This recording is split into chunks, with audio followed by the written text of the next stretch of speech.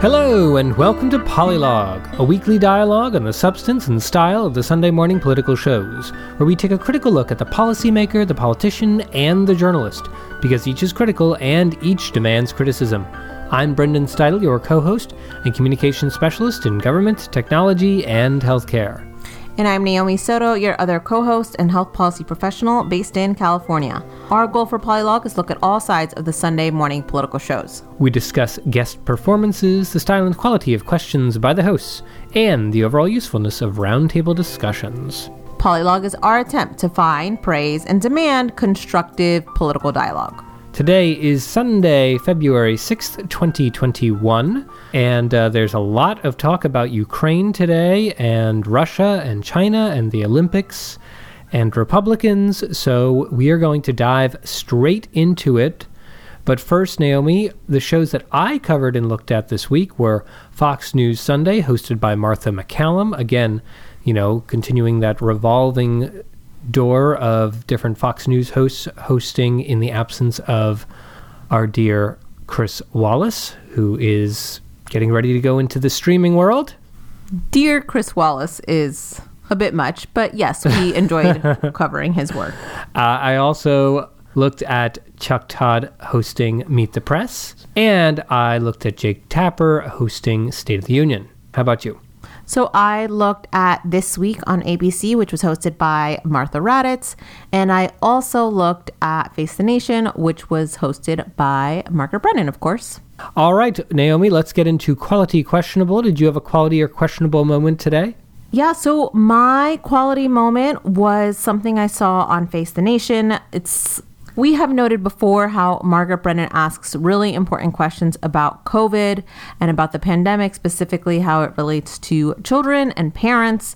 Often those experiences are missing when we talk about how to live with a pandemic or new mitigations that are coming into place. So that part's not new, but today we saw it in a focus group specifically for parents or specifically of parents. And I've knocked her before saying Margaret Brennan doesn't do focus groups very well. So yeah, that was like last week, I think. Maybe it was recent, whatever. Yeah. But so I wanted to kind of commend this specific effort because it was executed quite well. Listen to a few clips of some powerful experiences that Margaret Brennan shared on today's episode of Face the Nation. Alejandra, your children are a little bit older. What was your conversation about the need to get vaccinated or not? My kids really prudent, verging on the hypochondriac. So they got vaccinated as soon as they were eligible. I didn't have to push them at all. If anything, they pushed me. And I mean, how did that make you feel as a parent? It made me feel safer. We were not, given their ages, I wasn't worried about them dying of COVID, but I was worried about them having the flu from hell and then having any long-term consequences of that flu from hell. When you hear the term children are resilient, do you think that's a positive way of characterizing things, or does it anger you a little bit? It's not that I don't think children are resilient. I just think sometimes there's such a focus on them being resilient and having grit that they don't get a chance to actually feel their emotions because they're too busy shoving them down to show grit and resilience. The very young, they don't have a lot of memories, but they do have, there are subconscious things that stick with them. They're going to need to feel their feelings. And we're going to need to give them the grace to do so. All of you feel like your emotional health has been impacted by COVID? Show of hands. All of you do. Do you think that impacts your ability to parent? The CDC kept saying that's how you protect your child, is you make sure everybody around them is vaxxed and boosted. Because neither of my kids' grandmothers will get vaccinated. So they haven't seen her since she was a year old. It was a hard conversation to have with my own mother, I must say. And then there came Omicron, and it didn't seem to matter that we were vaccinated and boosted. It was coming for you anyway. And so now that's part of the paranoia almost right now. Yes, I'm going to get Marcy vaccinated as soon as possible, But now I don't think of the vaccine as the way out anymore. Wow, she's really bringing the conversations we've been having right there to the show.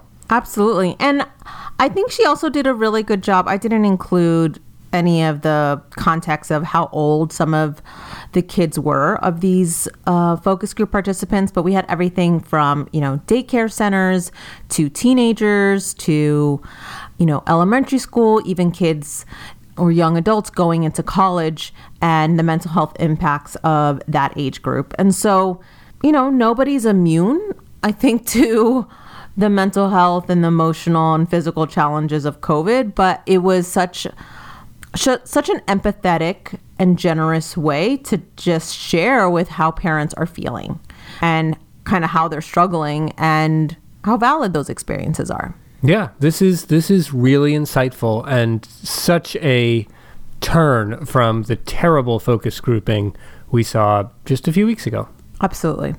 Brendan, did you have a quality or questionable? Yeah, I had a questionable. This was on, basically, it was a top interview billed on State of the Union. It was a bipartisan love fest between Joe Manchin and Lisa Murkowski. And I want to be clear, this isn't Joe Manchin and Lisa Murkowski. That's not why I'm using the word love fest, although they do profess great affection for each other as coworkers.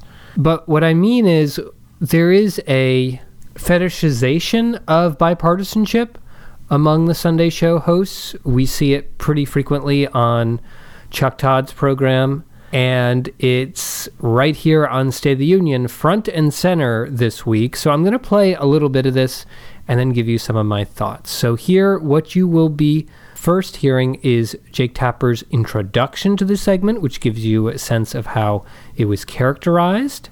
And then you'll hear from Joe Manchin talking about how he approaches bipartisanship and why he thinks it's so great. And then you'll hear at the end here, Joe Manchin describing why he chooses to endorse Republicans for the Senate and not Democrats if he's buddy-buddy with them.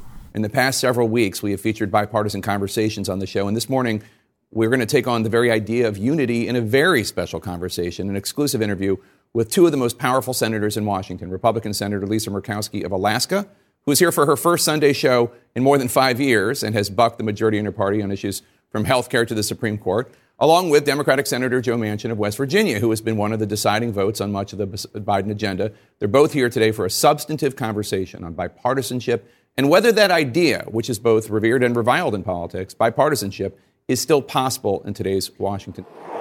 The bipartisan 908 bill, we did that because we said something has to be done. So all we did was take the practical approach with friends who could talk to each other and look exactly what the country needed, our states and our country, but the country first. And we did that and worked at it, and we broke down our groups, took what we had interest in and what we had some expertise in, and brought it all together. And then they took it from there, put it up, and we voted for it. The only thing I've said, it's hypocritical to basically work with a person day in and day out, and then when they're in cycle, you're supposed to be against them because they have an R or a D by their name. If these are good people I've worked with, we have accomplished a lot, why in the world wouldn't I want to work with them and continue to work with them? Doesn't matter whether I'm a Democrat and they're Republican or vice versa. They've been my dear friends, and we get a lot accomplished, and I think the country has fared better with us working together than not. So I think it's perfectly fine to talk about the concept of bipartisanship, to do as Jake Tapper seems to promise in this introduction, to talk about whether the idea, which is both revered and reviled in politics, is still possible in today's Washington. But that's not really what this conversation is about. What this conversation is about giving Joe Manchin and Lisa Murkowski a platform to rebuild their reputations, to showcase everything that they think is amazing about what they do, and not really to hit them on any difficult, critical questions. There was very little critical questions about their choices, their direction, why they're doing what they're doing. And there are plenty of critical questions that one would maybe want to ask either of these senators. you know, and not even talking about just the questions about Manchin's decisions around Build Back Better, which were very briefly touched on, mostly around the area of whether Build Back Better was dead or not. But why didn't Jake Tapper ask them, if they're so all about bipartisanship and not about their particular political party, then like, why have a party affiliation at all? What does that party affiliation mean to you? What does it mean to be a Republican, Lisa Murkowski? What does it mean to be a Democrat? And how do you balance your responsibilities as members of these parties with your efforts to get things done? How do you balance the wishes of those who voted to elect you with your choices for bipartisanship? Sometimes these things are in conflict and they need to be addressed. None of that is talked about in this interview. This is the type of artificial pride and praise that like makes my skin crawl, because it's like claiming you're exploring this important need for bipartisanship without examining or having the rigor of like, well, where did these important bipartisanship values come from? If your party is not for them, or your party is not valuing them, or how do you get other people to care about it if it's supposedly so important to you? Right. Or even the consistency of it and the productivity of it, because their strategy for bipartisanship has not been very fruitful. So why should we care about it? Why should we care about the thing that is stalling any legislative accomplishments, whether that's from Democrats or Republicans? It's not like Trump's Congress got a lot done either. Right. So it's just like, damn, like people love trying to make themselves feel good. Like, right. People want to feel good about themselves and want you to like applaud them for nothing. Like, we're doing nothing productive. Right. And like, it's great. And we are such great people for that. And that's the other thing. I was like, there was no pressing question about the failure of the Senate to get anything done or passed. Yeah. Like, no real discussion of that. And what role these groups or these individuals have in holding up legislation, right? And because this whole segment is about celebrating them for crossing the aisle to get things done. But these individuals are also responsible for stopping a lot of legislative accomplishments. Absolutely. And again, you don't have to look at it with the singular lens of like the Biden administration. You just look at the last 25 years and the Senate does less and less and less and less. And so how is your holding on to bipartisanship helping with that? Right. And, you know, he introduces them as some of the most powerful people because they buck their party. And yet it's supposed to be about unity. Well, at the same time, Tapper and other Sunday show hosts talk about disunity among the Democrats whenever Joe Manchin doesn't do what the Democrats want, right? Or disunity among Republicans whenever Lisa Murkowski or other Republicans don't do what other Republicans want. So it's like you can define unity in whatever way you want here, right? Somehow Joe Manchin's all about unity with the other side, but then at the same time, that's, you know what I mean? Like, it's just like, what spin on the story are you using right now, right? How does it serve your purposes now? And I also, like, why not ask these people critical questions too? Like, are there any issues that you believe in strongly enough that you think it's worth voting on in a party line vote? Yes or no? One thing that was interesting that I did like getting an answer on was Joe Manchin, like, why is Build Back Better done? Why didn't it work? And Manchin's answer was, well, the process. There was a problem with the process. The process wasn't open to Republicans, and it should have been. And it's like, but you, Manchin, engaged in that process for like 6 months, and now you say that wasn't fair? Well, then why did you do it, right? Like, it's not like this process had nothing to do with you. It was all about you. So how is that the issue? Again, no critical questions for either of these. It was, again, just providing them a platform to shower them with praise, essentially, for being, quote-unquote, bipartisan. What would have been nice is to, like, put up on the screen all the policies that never became reality on either side because of each of these individuals. But again, this was not a critical interview. But it was the number one interview, the top interview of the show. And as Tapper explained, an exclusive. And I almost want to like look at like anyone who claims like an exclusive interview that didn't do any meaningful prep and research in interviewing those candidates or those guests should be stripped from the ability to say exclusive interview. Yeah, but it's interesting you say that because a lot of times they're exclusives because they're with someone who's not going to give them a hard time, right? Right, exactly. It's almost like you should almost turn away from exclusive interviews because they're more likely than not to be pretty soft pedaling. Yeah, I think that's fair. A fair assumption to make. All right, Naomi, well, let's get to the top story. What were you covering today? So I am planning on talking about Ukraine. Specifically, I feel like the questions and the focus of the interviews that are very Ukraine specific have really improved. I think we're seeing a lot more clarity and specificity in those questions. And I think that's a real improvement from a few weeks ago. So I kind of just wanted to show a few examples of that and how if you're following the story now, you might actually learn a heck of a lot more than if you were to follow this story on the Sunday shows early to mid-January. That's very interesting because I'm also focused on questions regarding Ukraine, but mine is a little more skeptical of where those questions are coming from, particularly from Fox News. Sure. And I do have a big asterisk at the end of my segment about what's missing. All right, so I wanted to start... Mysterious. I wanted to start specifically on this week. Martha Raddatz loves talking about global stories. War stories are her jam. And so not surprised that she actually had a really great interview with Jake Sullivan, the White House National Security Advisor. And, you know, she kind of just started right off the bat trying to understand, like, what's the likelihood of Russia invading Ukraine at this point? Really startling predictions this morning. ABC and others being told that Putin now has 70% of his troops in place to possibly launch a full-scale attack on Ukraine. The Ukrainians may not believe that, but how likely is that? We believe that there is a very distinct possibility that Vladimir Putin will order an attack on Ukraine. It could take a number of different forms.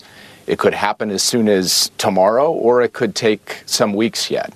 He has put himself in a position with military deployments to be able to act aggressively against Ukraine at any time now, and we are working hard to rally our allies, to provide material support to the Ukrainians, to reinforce our eastern allies, in particular Poland and Romania and the Baltic states, and at the same time to send a clear message to Russia that we are prepared to walk the diplomatic path to address our mutual security concerns if they're prepared to do so. Either way, Martha, we are ready. So I thought that was, just really helpful to hear, specifically the fact that Putin has 70% of his troops in place for a full-scale attack on Ukraine, but that from the Biden's perspective, they are ready for both an escalation possibly or continuing the path of diplomacy and really trying to kind of have strong language and strong actions that could make either one of those scenarios successful. Yeah, well, it seems like it's important for the White House to be able to say, okay, yes, here's a fact about how ready Putin is. Well, we're even more ready than that. We're 100% ready for what's to come. Speaking of more ready, Martha Raddatz was pretty skeptical that the U.S. is really committed to de-escalation. Take a listen. You talk about this diplomatic path, but 1,700 U.S. troops just arrived in Poland, part of the 3,000 going in, 300 more sent to Germany. The 18th Airborne Corps said these are combat-capable forces who stand ready to enhance NATO's ability to deter and defeat Russian aggression. They're a long way from Russia's border. That sounds like you're no longer trying to de-escalate the situation. We have, since the beginning, for months now, as we have warned about the possibility of a Russian invasion of Ukraine, pursued a two-track approach: deterrence and diplomacy. And there's nothing inconsistent about the two of them. In fact, we believe that deterrence reinforces diplomacy. Those forces you just referred to have not been sent to fight Russian forces in Ukraine. They have been sent to defend NATO territory because we have a sacred obligation under Article 5 to defend our NATO allies and to send a clear message to Russia that if it tries to take any military action or aggression against our NATO allies, it will be met with a stiff response, including by the U.S. forces who are on the ground there now. But we have been equally clear, as you've seen from the paper that we sent to the Russians that's now been published publicly, that we are ready to have substantive discussions on matters of European security in the mutual interests of us, our NATO allies, and Russia. And we're ready to do that at the table with the Russians if that's the choice they make. If they make an alternative choice, as I said before, we're ready for that too. So I think here we see that the Biden administration is willing to kind of be more specific in how they're ready for both potential paths, one of aggression and invasion by Russia into Ukraine, and making sure that NATO troops and NATO lands are protected and ready, and also and that there's sanctions in place, but also that they're willing to kind of, that none of that preparation dismisses diplomacy as a viable option, right? That like one does not trump the other. Yes. Yeah, very good detail there. I think in general, Jake Sullivan did a really excellent job today.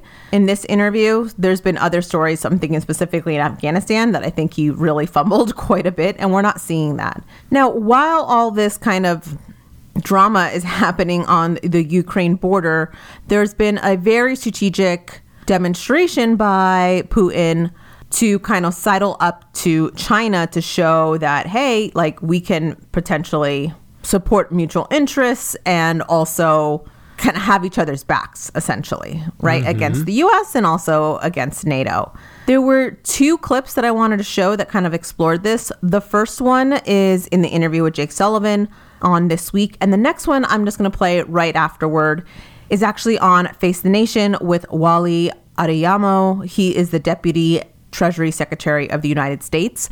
And so it was really interesting hearing one kind of from like a security angle and another one from kind of like a financial angle. Oh, yeah. Let's take a listen because I go into a bit of this as well. Sounds great. We saw Vladimir Putin at the Olympics this week standing next to President Xi. That is an economic powerhouse, China. Could that undermine your plans for severe sanctions? Our view is that China is not in a position to compensate Russia for the economic losses that would come from our sanctions. That's the analysis that we and the Europeans share, and we believe the Russians and Chinese understand that as well. We also believe that when it comes down to it, ultimately, if Russia does choose to move forward, not only will it come at strategic cost to Russia, but if China is seen as having supported it, it will come at some cost to China as well in the eyes of the world, in the eyes of Europe, and in the eyes of other countries who are looking on now and sending a clear message that they would prefer to see diplomacy over war here. Can U.S. and Western sanctions be if Russia is just going to move closer to China, as we're seeing? So, Margaret, I was in the Obama administration in 2014 when we took actions against Russia in response to their invasion of Ukraine. We've learned a great deal of lessons, and what I can tell you is the actions that we would take if Russia were to invade Ukraine this time would be far more significant. Mm-hmm. And it's up to President Putin if he wants to become dependent on China going forward. But what I'll tell you is that China can't give Russia what they don't have. There are critical technologies that Russia is dependent on the United States and our allies on, technologies that China does not have access to. Russian elites, who we would cut off from the global financial system, are not putting their money in China. They're putting their money in Europe and in the United States. And those elites, those who are helping President Putin make these decisions, we would cut them and their families off from the global financial system in ways that would limit their ability to do business in the ways they've done it in the past. Yeah, that economic perspective is really interesting and provides a lot more color to what this means. Right, because you see Jake Sullivan just say, this isn't worth it for China to actually take this risk on for Russia. Okay, I guess those are technically words that are coming out of his mouth, but it's not saying a heck of a whole lot. But when you hear the Deputy Treasury Secretary kind of give some color, you know, the fact that he was part of the decision-making team that decided about the sanctions that went in after 2014 to Russia and saying like, listen, I was there and I know what we're proposing now is way worse. And we have a very specific idea of the people we would be targeting and how it would hurt. And ultimately we're going after things that China can't cover for, like very strategically, right? And so it gives a heck of a lot more color in trying to understand how these like, you know, mystery, harsher sanctions are developed to compensate for all of these potential cover that Russia is seeking from China. Yeah, absolutely. But as you mentioned, Brendan, I think the financial angle of this story is just really, I mean, fascinating sounds a little like inhumane, but it's an important angle because it impacts so many different countries, so many different economies indirectly, potentially, and we really haven't seen it really talked about on the Sunday shows, really. We've talked about how, you know, Biden administration officials have said that there will be strict sanctions if Russia invades Ukraine, but there hasn't been like a real talk about what this means for Europe, what this means for us in terms of kind of like an economic blowback. Right. I mean, we talked a little bit about the impact on Germany. Yeah, and I'm going to talk about that too. Yeah. So take a listen to this next clip, again with Deputy Treasury Secretary Wally Adeyemo, where Margaret Brennan asks him about the potential impact of refugees spreading across Europe. We've been talking about this latest intelligence shows Russia has all these forces mounted and could launch this large-scale, full-scale invasion. The impact would be huge in terms of refugee crisis and casualties. What would the impact of the global economy be? So, Margaret, I'm of course not going to talk about the intelligence, but I want to talk about what we plan to do if Russia were to invade.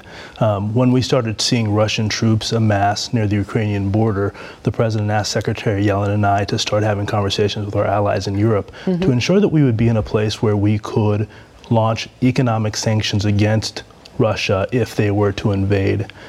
We have designed a set of economic sanctions that would take on the Russian financial system, limit President Putin's ability to project power into the future by cutting them off from key technologies and cutting off key elites from the Russian economy. To your question of what would be the impact on the global economy if Russia were to invade, we're already starting to see it. The Russian economy is already suffering from the moment that President Putin started to take these actions. The ruble is having the worst performance among emerging economies thus far this year.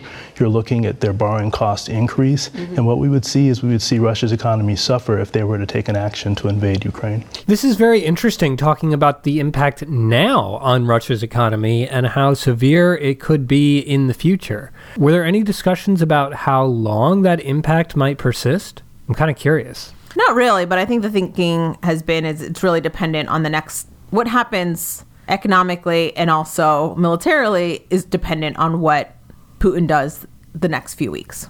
That makes sense. Yeah, and so the angle in which Margaret Brennan is asking these questions, it just feels very kind of refreshing and, again, exploring a new conversation. First time I've heard, really looking at the financial impact globally of this growing escalation.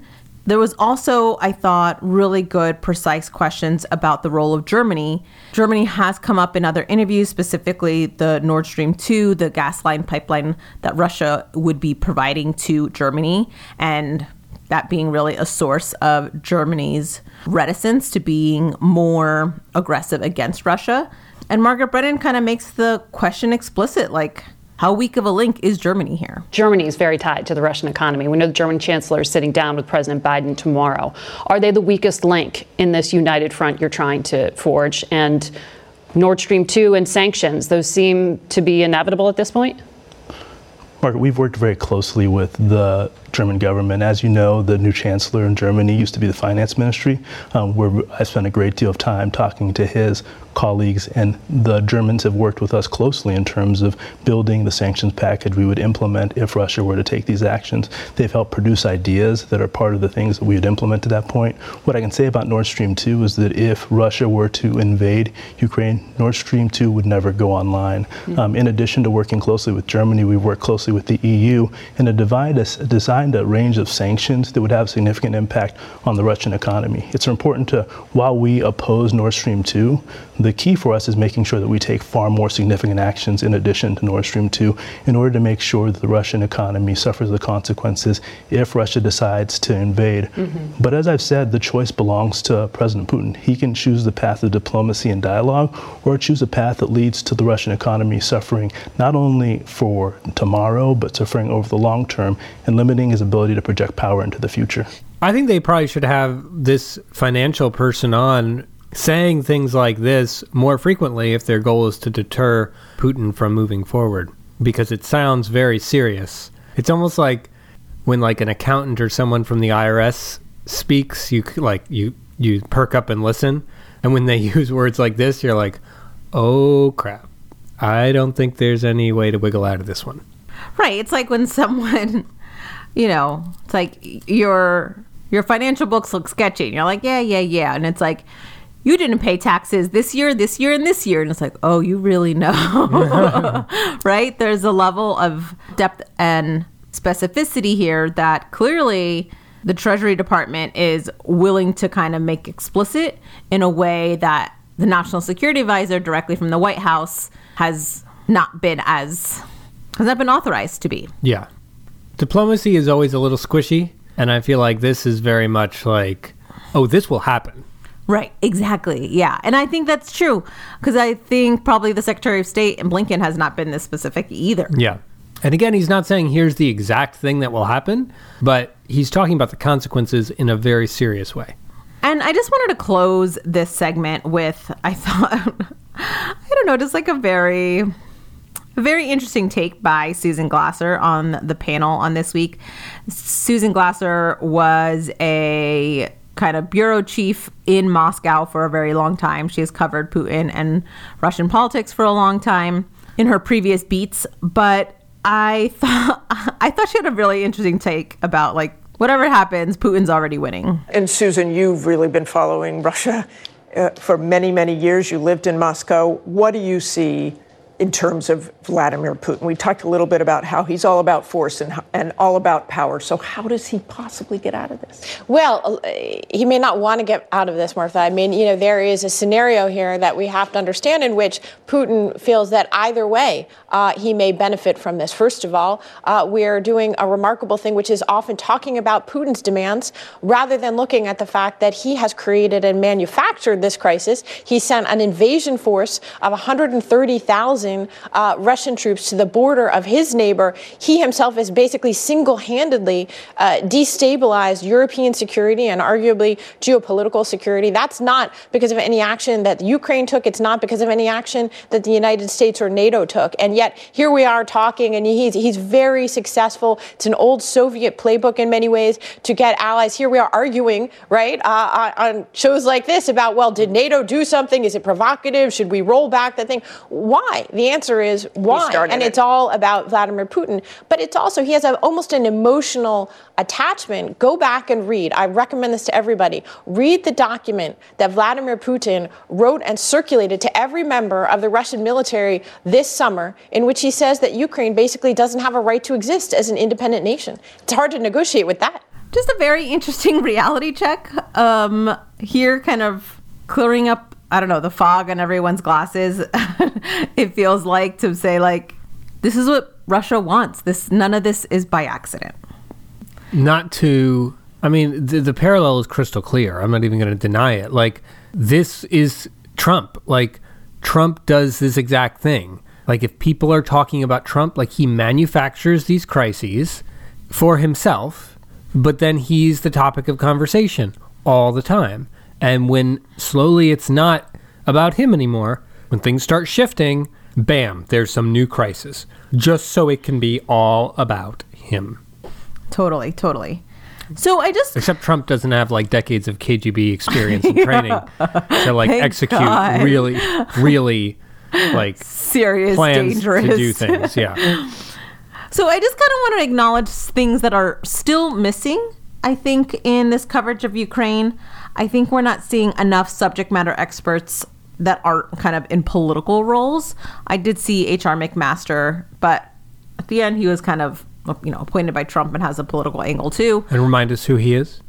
He was one of President Trump's national security advisors. Trump went through a lot of them. McMaster was one of them and was ultimately fired because he disagreed with Trump on, I can't even remember what at the time. But in general, I think there's plenty of experts who've been following, Russian diplomacy and Russian politics and kind of the relationship between the U.S. and Russia, and we could be hearing a lot more from them. We're also not hearing from people who are essentially aren't war hawks or aren't Republicans who can help us understand and meaningfully criticize Biden's diplomacy efforts. Right, from other perspectives. Yeah. So essentially the only perspective we have is this is what Biden is doing. And then they put out some Republican as a counter voice saying, this is all wrong. Their strategy is dumb. We're allowing Putin to do this. And that's kind of the only two angles that we've really been seeing, which is a real disservice to understanding, again, the quality and the effectiveness of Biden's diplomacy efforts. And if this gets worse, we're going to all feel really dumb because we're going to be blindsided by we didn't know how close this was going. This is what things that have happened before. This is what other countries would have done in responding to Putin or whatever. And we haven't been seeing that on the shows. So hopefully that's coming real soon. Well, yeah, we're going to have to watch how that develops. But before we do, I had some things to say about what I heard on Fox News Sunday, which is very different. Yeah, it sounded like you had a lot of Ukraine coverage as well. Yeah, and I wanted to focus in on Martha MacCallum. Like I said, she hosted Fox News Sunday this week. And, we briefly considered, should we be covering this, shouldn't we, with some of the hosting that has been more than subpar, very poor on Fox News Sunday. But MacCallum, has a legitimate journalism background, worked for NBC News for quite a while, and has been, worked for the Wall Street Journal for a bit. So she does have some real news chops. And the bookings were real bookings, right? She had Jake Sullivan on as well. So I want to kind of look at this interview with Jake Sullivan. And it was kind of interesting to me because I maybe you can help me think through my perspective on the interview. Part of it is, MacCallum is asking questions that anybody who's maybe not super familiar with the story might be asking. I feel like she's acting as a good surrogate for the viewer who doesn't know really what's going on or has maybe heard a few things and doesn't quite get it. And here's the National Security Advisor here to answer these questions and maybe even correct some of the premises of the questions.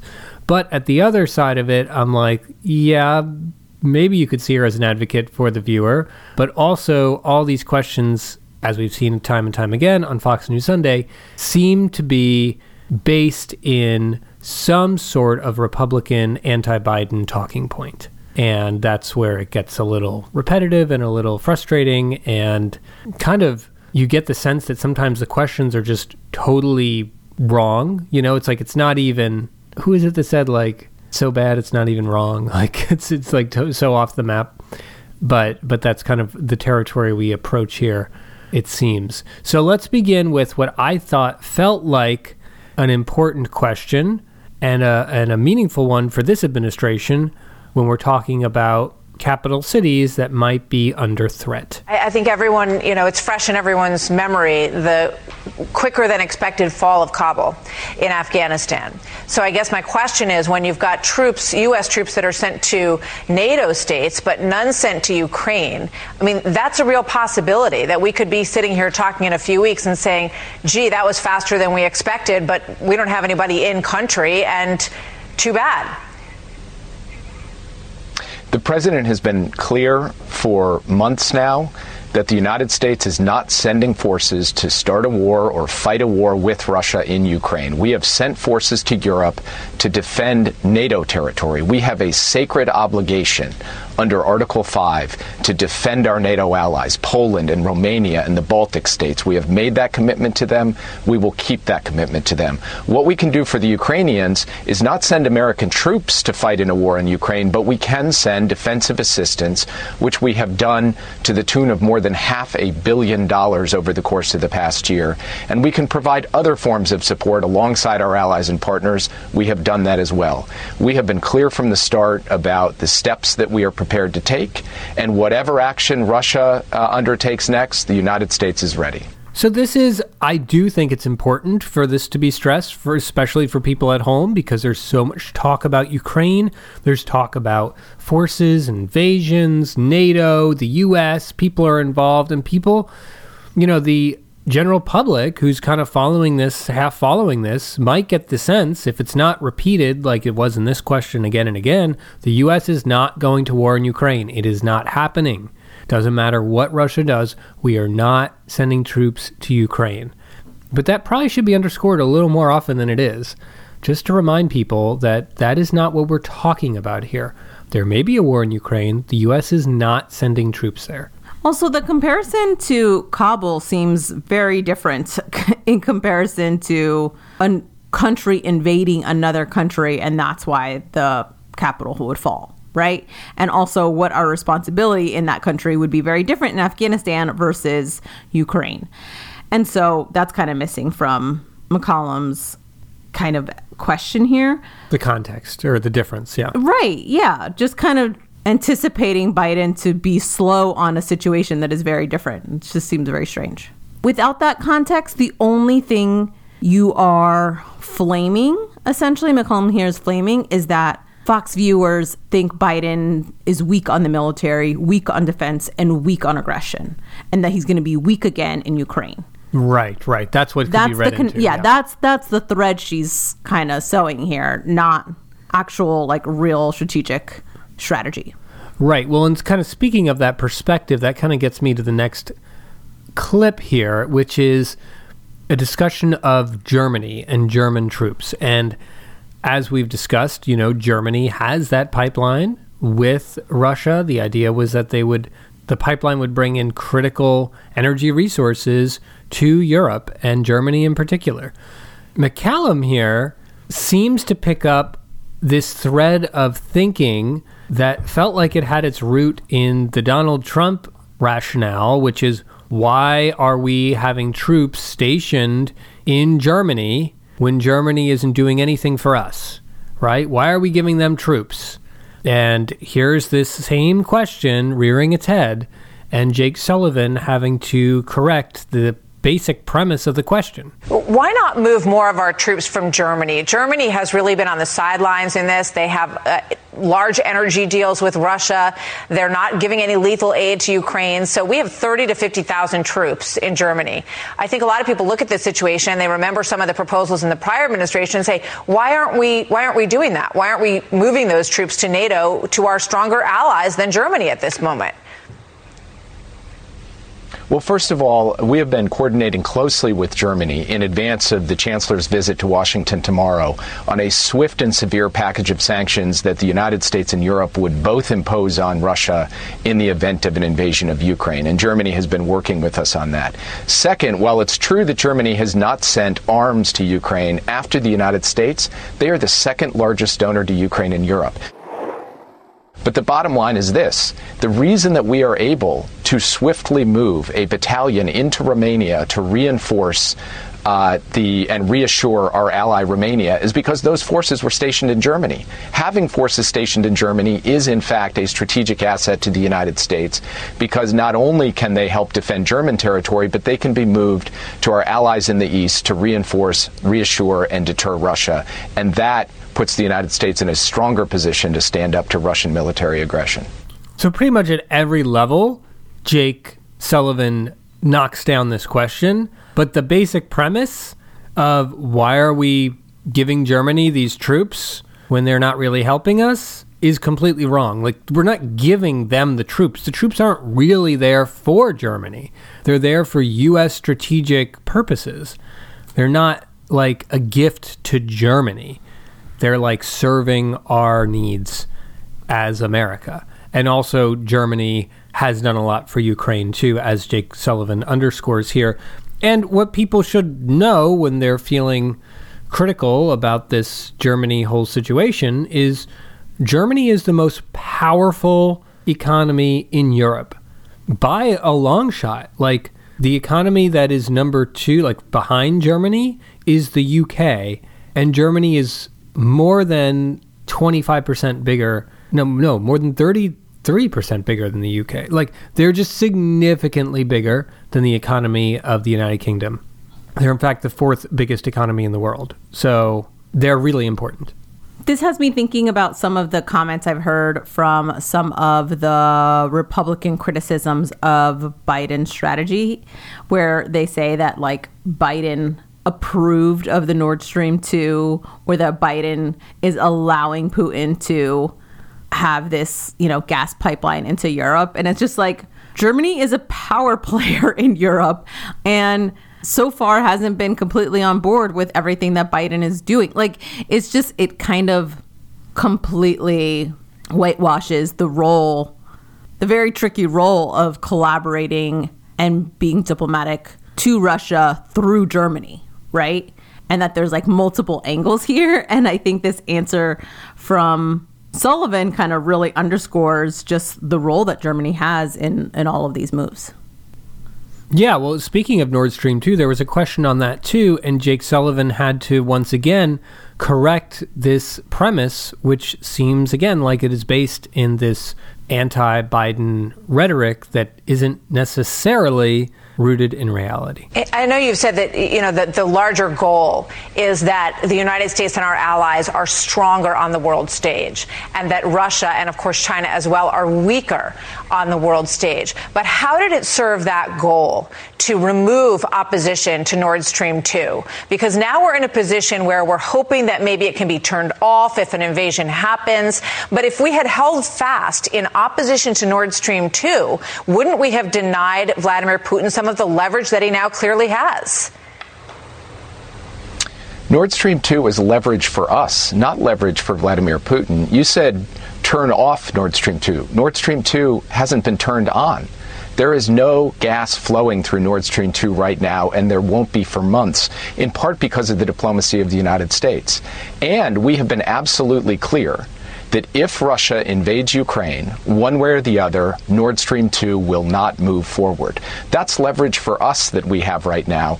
So we intend to use that leverage, and Vladimir Putin has a choice to make. If he chooses to move on Ukraine, he will not be getting the benefits of Nord Stream 2. So again, her facts are just wrong. Like, it is not on. It does not need to be turned off. It's not on at all. Let's be clear about this. This is so dumb because you can be critical of the fact that the Nord Stream 2 was approved, right? Or that there is agreement that it should be built. Like, that alone is, if you don't think that should have happened, like, just criticize that. Don't act like it's like gushing gas or oil or whatever, like, into the homes of Germany. Like, that's not what's happening. And like, right. That lack of, that like disrespect to the details undermines the criticism to begin with.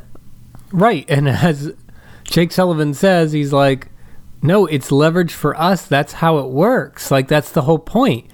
We have this thing that Russia wants, and we can tell them you don't get it if you invade. That is the definition of leverage.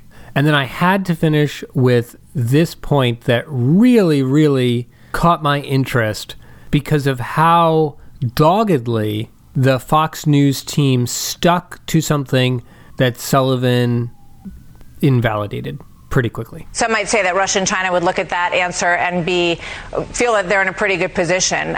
They came out and said, we have a deep friendship. We have an unshakable alliance now. The two of us are in lockstep. What's the White House reaction to that statement from them on Friday?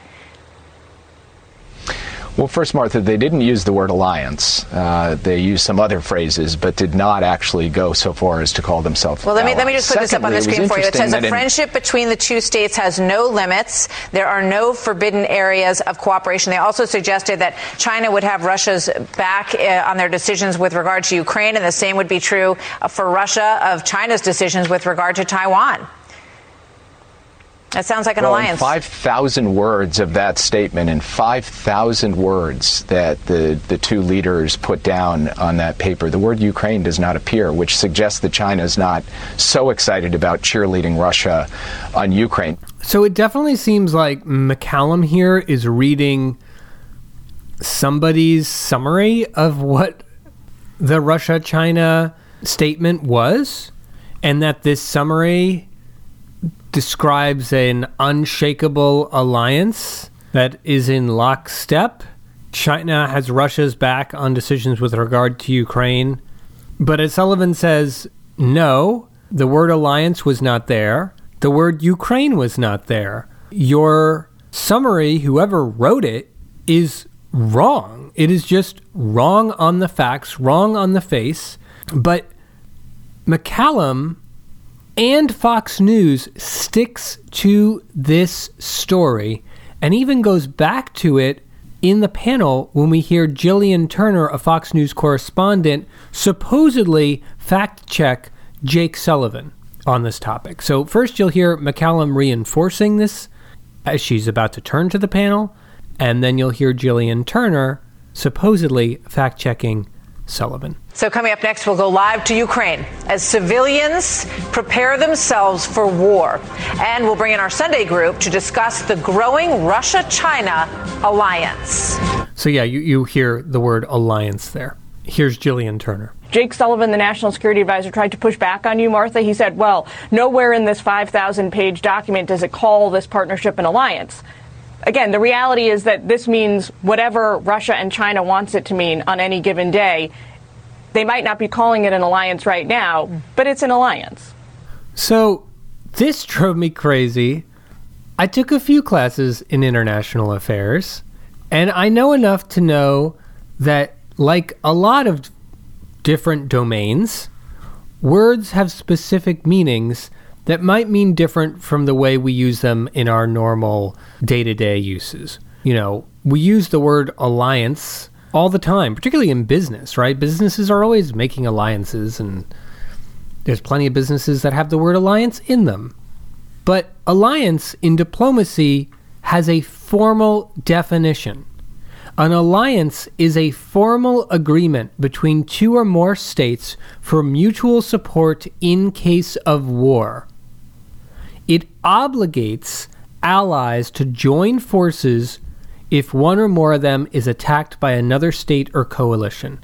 And it is formalized typically, most typically, by a treaty of alliance with clauses that define, quote, causus foedris, this is Latin, of course, which are circumstances under which the treaty obligates an ally to aid a fellow member. Okay? An alliance is a formal obligation. It says, if I'm attacked, if Russia is attacked, then China has to defend Russia, and vice versa.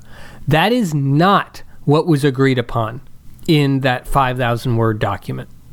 Now, this idea of an alliance is something that people at Fox News and in this business of talking about this whole Ukraine situation should be familiar with, because NATO is an alliance. And what they describe all the time as Article 5 of NATO is that part that says an attack on one member is an attack on all, okay? That is an alliance. Russia and China do not have a formalized alliance. They do not have an agreement.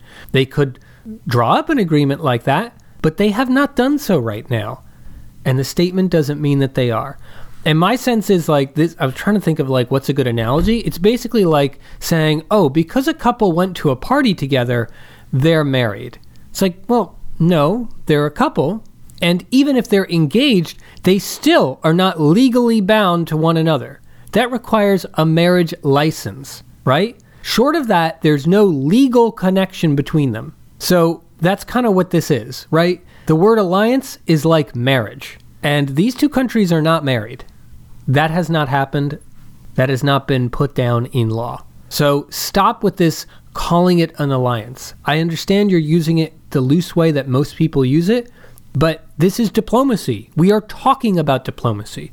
You are talking to an expert in diplomacy, and now you, Jillian Turner, are trying to tell him that he doesn't know what the hell he's talking about when he uses the word alliance? Give me a break. Now, in contrast to all of this foolishness that we heard on Fox News Sunday, I wanted to play just one clip, because I did cover Meet the Press this week. Here's an example of a reporter who has some idea that in the world of diplomacy, things are sometimes a little different and mean a little different things than in the world of politics. This is Chuck Todd, again speaking with Jake Sullivan. But the Biden administration, at President Biden's direction, has been absolutely simply clear on this. If Russia invades Ukraine, one way or another, Nord Stream 2 will not move forward. And Russia understands that. We are coordinated with our allies in Europe on that. What's the definition of invasion? That will be the reality if Russia chooses to move forward. Right. What's the definition of invasion there, though?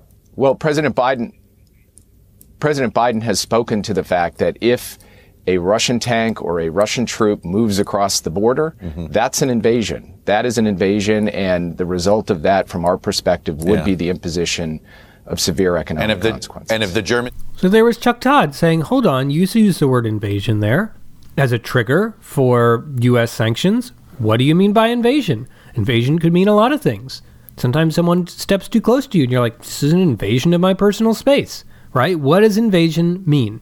And Chuck Todd asks it twice to try to get down to a specific definition.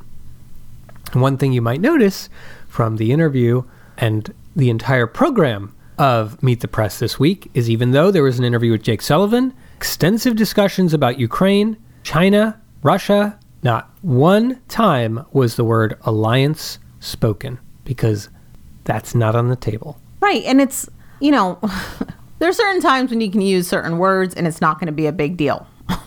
When we're talking about a potential military invasion and the roles of countries supporting other countries, or, you know, allies and what allies mean, like, words matter. Yes. And to use language so flippantly is just really irresponsible from a journalistic perspective. Yeah, I mean, it reminds me about how, in a lot of cases, the Sunday shows have failed in defining COVID-related terminology, too. Yeah, that's a good point. Using the word, you know, is this one deadlier than that one, or whatever, this strain, right? Most recently with Omicron. And it's like, well, how do you define deadlier? Is it to the individual or is it to the population? Because... Or even just like... Those two are different. Or even when you're talking about just actual language of complicated things. One of the potential long-term impacts of COVID is the multi-system inflammatory syndrome, which is, oftentimes it goes by MIS or MIS-C if you're talking about it in children. And like, no one talks about, they say it's like very scary, but no one says like what it is, how it impacts children, how it impacts adults, you know, why it's scary, who it's like potentially impacting more. They'll just say, you know, long-term impacts. And it's just like, well, what is that? Right. And so it's just, language matters. It's just like, it shouldn't be such a revelation. Yeah, absolutely. And when you aren't clear about that, or you don't realize that, or you try to pretend it doesn't, then things get confused.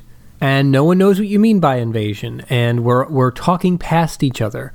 And words like alliance are being bandied about when that's not really what is happening here, right? And then you start asking, well, why is Fox News saying that there's an alliance between Russia and China? Well, maybe they just misread things, right? And they just assumed that alliance just meant they were working closely together. Or maybe there's a political motive to make it seem like there are two seeming enemies of the United States working together, and we should increase funding of the military. I don't know. Like, there are possible political reasons why you might make it seem like this is scarier than just they had a meeting and put out a statement, right? Because an alliance means a lot. I mean, that is a serious geopolitical move, but that's not what happened. And we should be aware of that. Just as we should be aware, and I credit the conversation that we heard earlier on Fox News Sunday, where it was clarified that the U.S. will not be sending troops to Ukraine. That needs to be like out there a lot more in these stories about Ukraine. Because it would be interesting to like do a poll of Americans right now and ask, hey, you've heard about stuff going on in Ukraine. What do you think the chances are that the U.S. will send troops there? I think a lot of people probably think it's pretty high right now. So good for clearing that up at least. All right, Naomi, that's all I had for today. It's all the news that's fit to print. Well, there's a lot of Ukraine talk in today's episode. I think in general, we're noticing that there's a lot meatier conversations that are happening, which then leads to more robust observations and criticisms and opportunities to get better. Exactly. Now, I do want to acknowledge one thing that I thought was earth-shaking political news this week, which was the RNC saying that what happened on January 6th was legitimate political discourse. Yes, discourse. The fact that an American political party believes that is huge news that should be like shouted from the rooftops. But the RNC kind of walked that back, said, oh no, we just meant the protest that happened before the raid at the Capitol, blah, blah, blah. So it's like, okay, well, blah. You said it, right? You're trying to take it back now. So I think that's part of why there was less conversation about that on the Sunday shows than I expected earlier this week. Oh, my shows had it quite a bit, talking about the walk back, talking about how kind of surprised the RNC was in terms of how pissed everybody was about it. So I definitely saw it quite a bit on the shows that I covered, but I don't know. It's really hard covering and discussing a political party in this country that just seems okay with this. And so I don't know. For me personally, just some weeks I can't even deal with it. Definitely understandable. So for today's dialogue challenge, I would say just have a conversation with people around you who are less political and remind them that we're not going to send troops to Ukraine. See if they think that maybe we will, because I feel like there's been a lot of hype recently around this story. And as I said, I don't think there's been a lot of clarity on that point. I think that's definitely true. I think there's probably people who don't even know an escalation in Ukraine by Russia is even happening. So just check in with the people that you know who might not be following this very closely. Yeah. You might be the one giving them good news that we are not going to war. That is true. In the meantime, you can send us good news at podcast@polylog.com. No bad news allowed. You can follow me at Beast Idol on Twitter. You can follow me on Twitter at @SotoNaomi_. And of course, you can follow the show at PolylogCast. And last week, if you put off leaving a review or rating us, you can leave good news there too. Absolutely. Good news only. Good news only. That's our next podcast. Yeah. I think that's I don't even know what I would talk about. Good news only. Yeah. Well, that's it. For real. That's it for real. Talk with you next week. Bye. Bye.